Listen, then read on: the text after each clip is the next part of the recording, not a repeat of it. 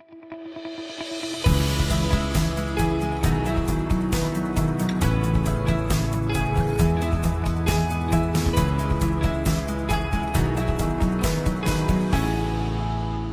and welcome to Carlos and Lisa. I'm Lisa Remillard. And I'm Carlos Amezquita. Nice to have you with us. Look at us. It's like it's still summer. You've got your Aloha shirt. I got my yellow shirt. It's like feeling warm and fuzzy, and it's already fall. I know.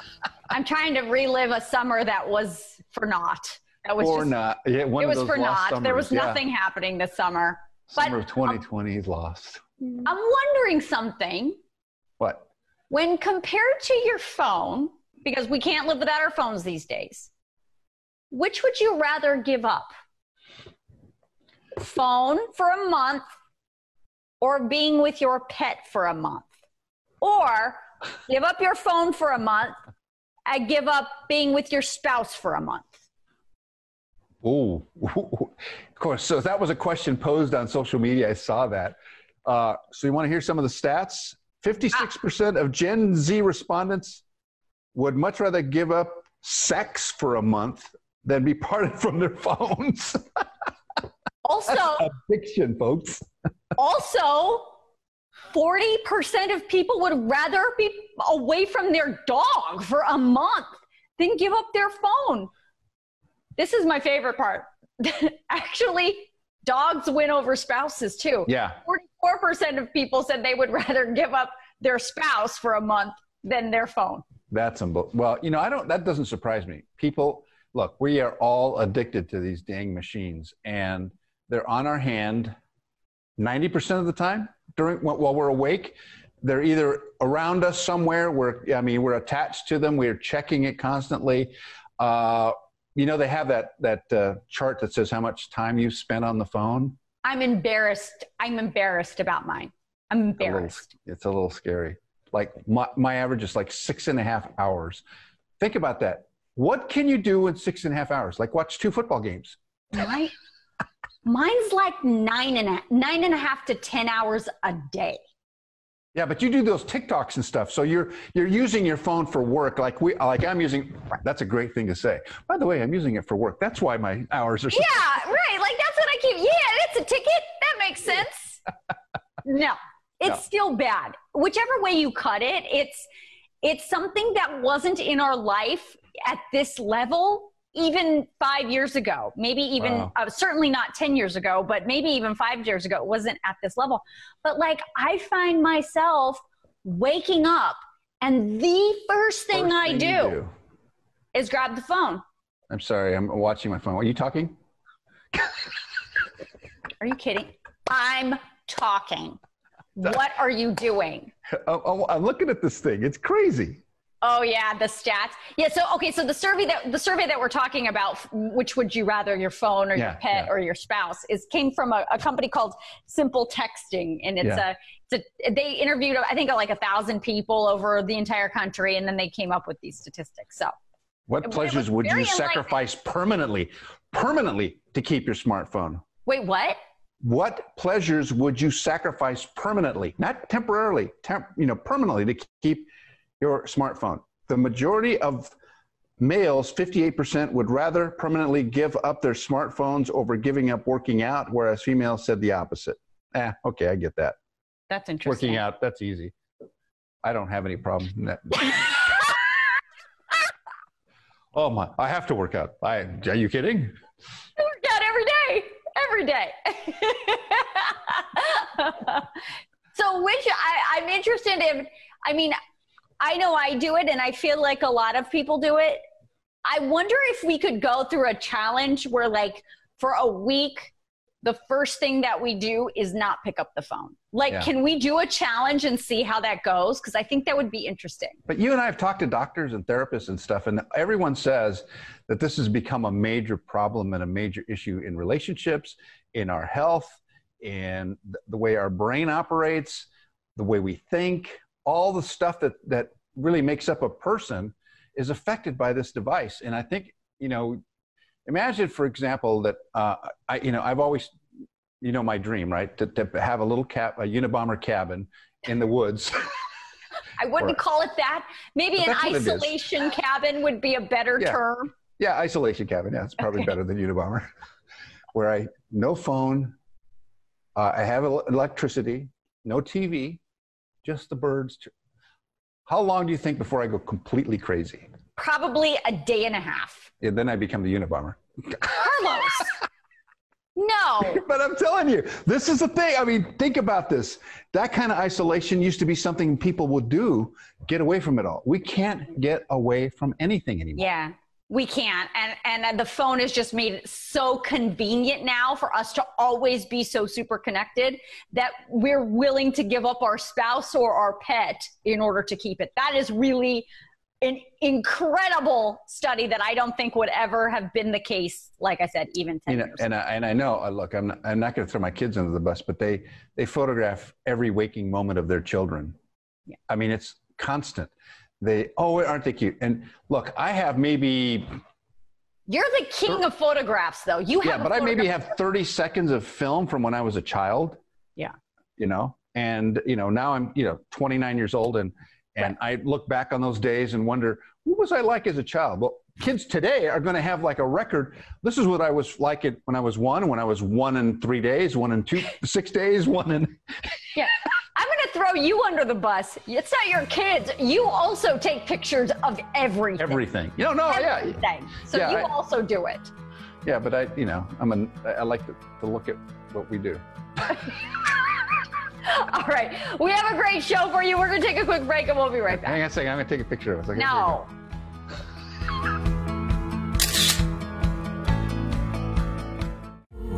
You're not alone.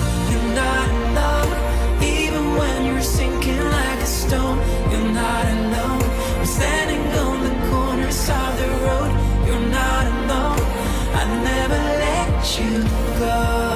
I never let you go. Are you searching for a song that speaks to you? Well, that song that you just listened to, Not Alone, was penned by Jonas Myrin. And Jonas, welcome. Nice to have you with us. Thank you so much. What a beautiful song and so well executed. That video really touched my heart. Oh, thank you so much. It's been an amazing project to work on actually this summer. What inspired you to write Not Alone? I actually went through a bit of a challenging time when I wrote it, and I just decided to put it into words and write the song that I needed myself. And isn't it crazy in life how sometimes we are the step ahead and we write something or we say something that is actually for such a time as this. And when the pandemic happened and it's happening, I just felt this is the song that I want to give to the world. You have been an amazing songwriter. You've written some great tunes and collaborated with some of the best in the world. And one of the things I notice about Not Alone is that it doesn't follow a predictable pattern. And I love when songwriters don't follow a predictable pattern. I mean, I love Nashville. I love what they do in country music, but it's very predictable and very sameness. There's a sameness quality to it. Tell me how you try to work in a way that, because it seems to me that you've made a conscious effort to really poetry with music sort of thing. Absolutely. Obviously, you know music, Carlos, because that's very true. Like someone said, your music is like poetic pop. Yeah. And I feel like that is kind of who I just want to write songs that feel honest and that feel from the heart, but maybe packaging it in a new way where it's not the formulaic kind of way where you kind of, it resonates with you, but then it kind of takes a turn. It takes, so that was definitely my goal with Not Alone. Now, did you spend most of your life in Sweden and grow up there? And tell me a little bit about your early life and what got you to where you are today. So I grew up in Sweden, and my parents actually, my dad was a photojournalist, and my mom doing a ton of different things. So we grew up in Sweden, but they did also a lot of mission work. So we traveled everywhere from like Russia to moved to South Africa when I was 4, actually.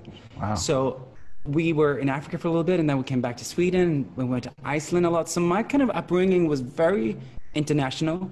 Moved to London when I was 17. So I think that has really kind of changed me and molded me as a person as well, like having this kind of global view of life. Did that influence you musically as well?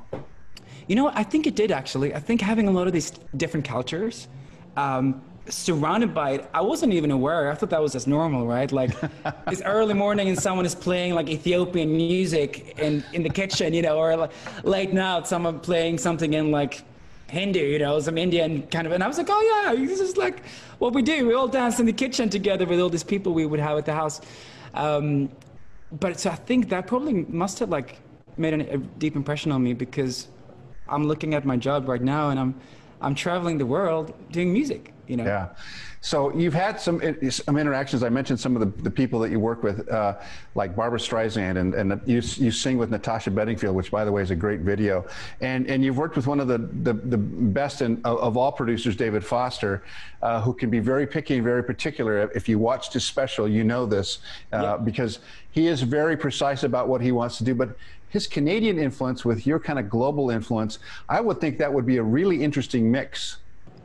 It really was. I mean, to be honest, working with David was, I mean, to me, he's one of the true great also artists. Like, he's not just a producer. The way David works, he thinks like an artist. He is an artist. And when he collaborates with other singers or with other producers or writers, he has such a clear vision of what he wants to do and what he wants to bring. And that was just, for me, I sat there next to him working on the song for Barbra, and I just said, David, like, as much as working with Barbra is amazing, working with you, for me, as a young producer, has just been incredible. And he's become a friend, and just, I really... Okay, Jonas, let me take you back to that moment, okay? I'm glad you mentioned that. You have your piano in front of you, so you started writing this piece. Tell me what it sounded like when you were tinkering with it. Just play us a little bit about that. Oh, yeah, I'm actually sitting here, you know, on my piano, so we can actually do this. So the chorus was something I wrote together with Carol Bayer Sager. Right. And Carol Bayer Sager is obviously, you know, she's an incredible, one of the greats as well. So we wanted to write a song for Barbra, actually, that was talking about the world and talking about what's happening in this country, and that no matter what we're facing, the idea to love each other and to always remember that love is greater and that we're not enemies. Right. So the chorus was, we are not enemies, there is no good in that, 'cause we are better angels that surround us all. We are not enemies, there is no good in that. There are better angels that surround us all. Yeah, and we started working on this song, and we played it for Jay Landers, and Jay Landers is Barbara's A&R, who is, you know, been working with Barbra for so many years. So he came into the studio, he listened to it, and he said, guys, this is beautiful. Let's work on it a little bit more. So we tweaked some stuff with Jay, and then we brought it to Barbra. I got to meet her first time at her house in Malibu, and she was like, Jonas, why aren't you a singer? You should be a singer yourself. That's a high compliment from Barbra Streisand. Yeah, it is. And she was like, I want to hear your record. I've been listening to your demo over and over again. And it was really sweet, you know. So she was like, you know, we got to make that happen. So she was really encouraging. Well, you have an amazing voice and a great range. And it's interesting to me when you're tinkering on the piano trying to create a piece, it does have to suit who's singing it, and sometimes you have to adjust it so that it fits, right? That's right. It really is quite a challenge, you know, because this is what I love about songwriting. Songwriting to me is a language. It's a universal language. It doesn't matter your age. It doesn't matter where you come from. It doesn't matter, it just unites us. And you come in with an artist. It doesn't matter if it's, you know, I just worked with Andrea Bocelli. That is also to me, one of the greatest singers in the world. Because Andrea has a gift to be able to transform a lyric in a song and just make it his own. And you hear back him singing the song you wrote, and you go, did I even write that? I'm like, I don't think I wrote that, because it's way better now than what it was before. Wow. So I feel. Well, listen, as we say goodbye, would you just play just a short piece, a really short piece of "Not Alone" for us as we say goodbye here to our conversation? Thanks for having Jonas me. Myrin. So great to be with you guys. Great to be with you as well. You're not alone, you're not alone. Even when you're sinking like a stone, you're not alone. We're standing on the corners of the road. You're not alone. I never let you go. Oh, oh. So carry on, just carry on. I will trade your shadows for the sun. Just carry on. It doesn't matter what it takes. I never let you go. You are not alone.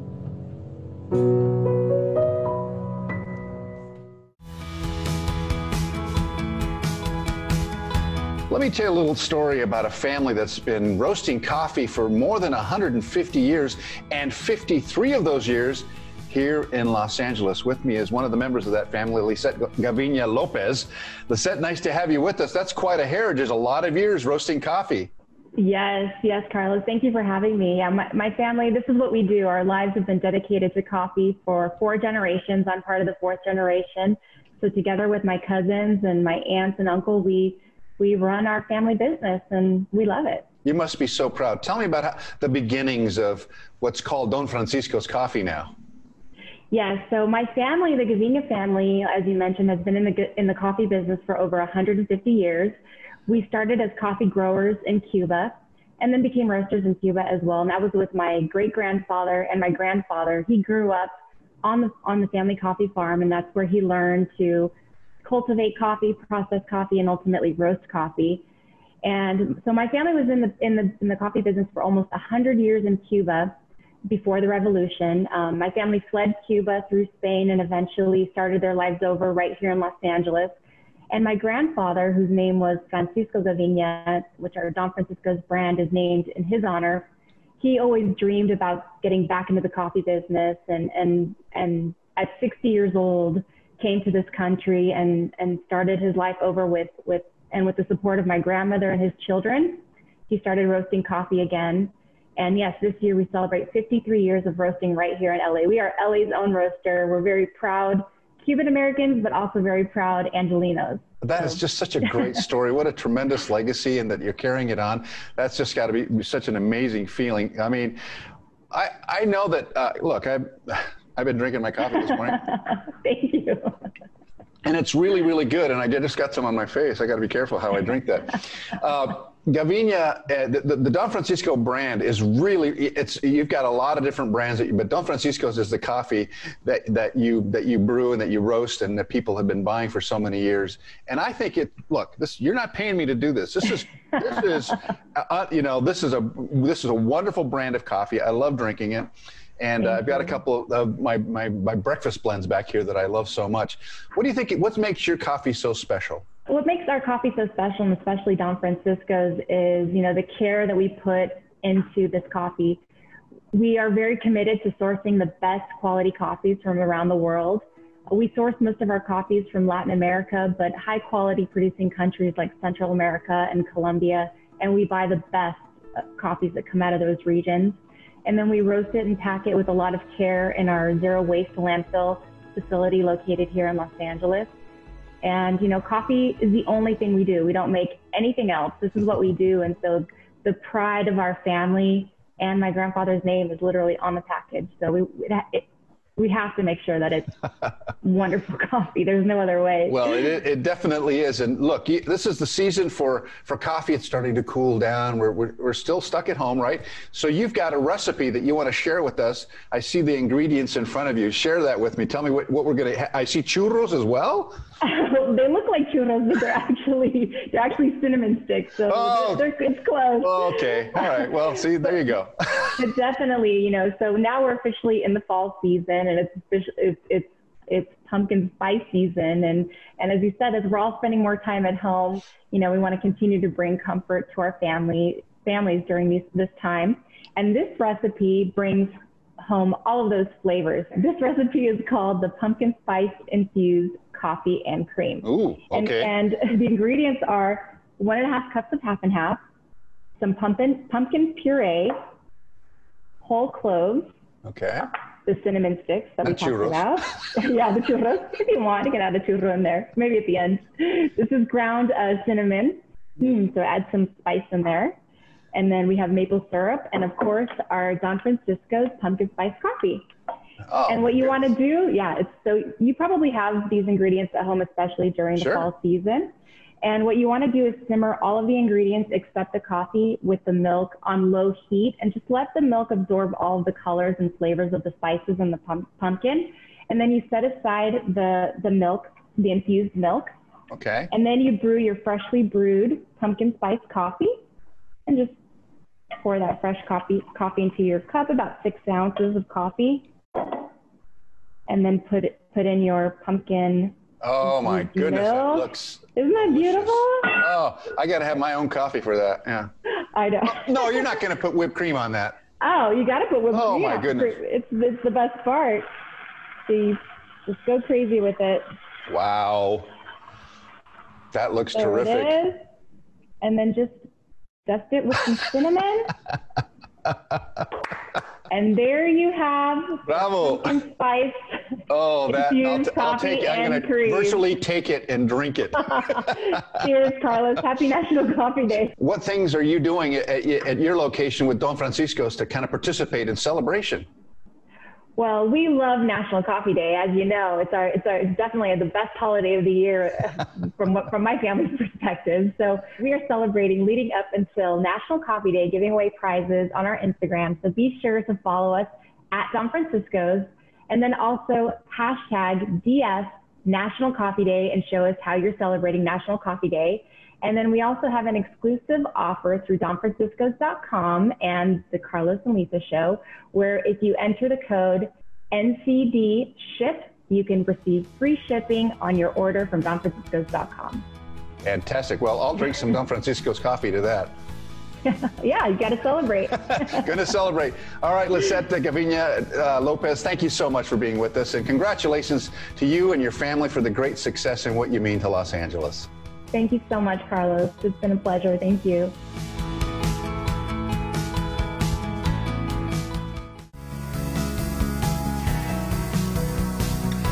TikTok is full of all kinds of weird challenges. Do you remember a couple years ago there was that Tide Pod where people were kids oh my God. Tide Pods on the internet? I do remember the ice challenge. The ice bucket challenge. So now the kids are taking a nail file and going like this, filing the bottom of their teeth to even it out. Obviously, to the horror of every dentist in America. Wait a minute. Like a nail file and filing their teeth? Just straighten it out. Well, see, mine are crooked, so that would work for me. But Carlos. I'll be darned if I'm going to do it myself. That's the dumbest thing ever. Boy, all kinds of things could happen to you. Yeah.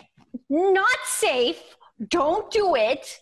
If you want to straighten your teeth out, go to see a dentist about that. There are, lots of important things happening here in this general region that you could really screw up. Well, now that I think about it, now if I had a power tool,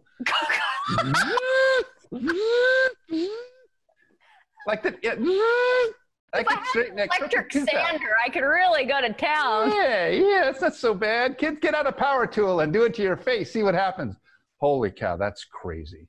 That's crazy. But you remember we talked to Dr. Singer. He's a San Diego cosmetic surgeon. He's a terrific guy.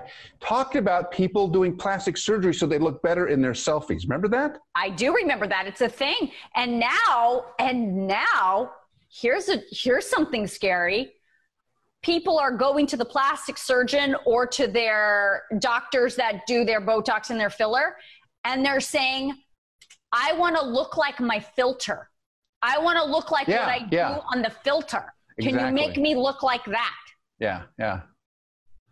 Well, I'm trying to figure out what I'm doing because my Botox not working. Look at everything's sagging. You got a droopy eye on one side, Carlos.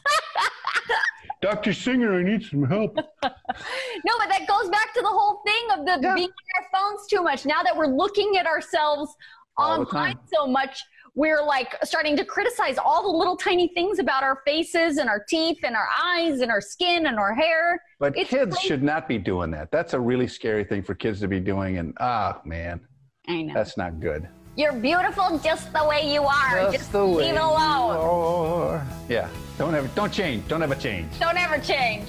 All right. That'll do it for us today. You can watch us anytime on Beyond.tv. That's BEOND.TV. Let's see that pearly white smile. Yeah.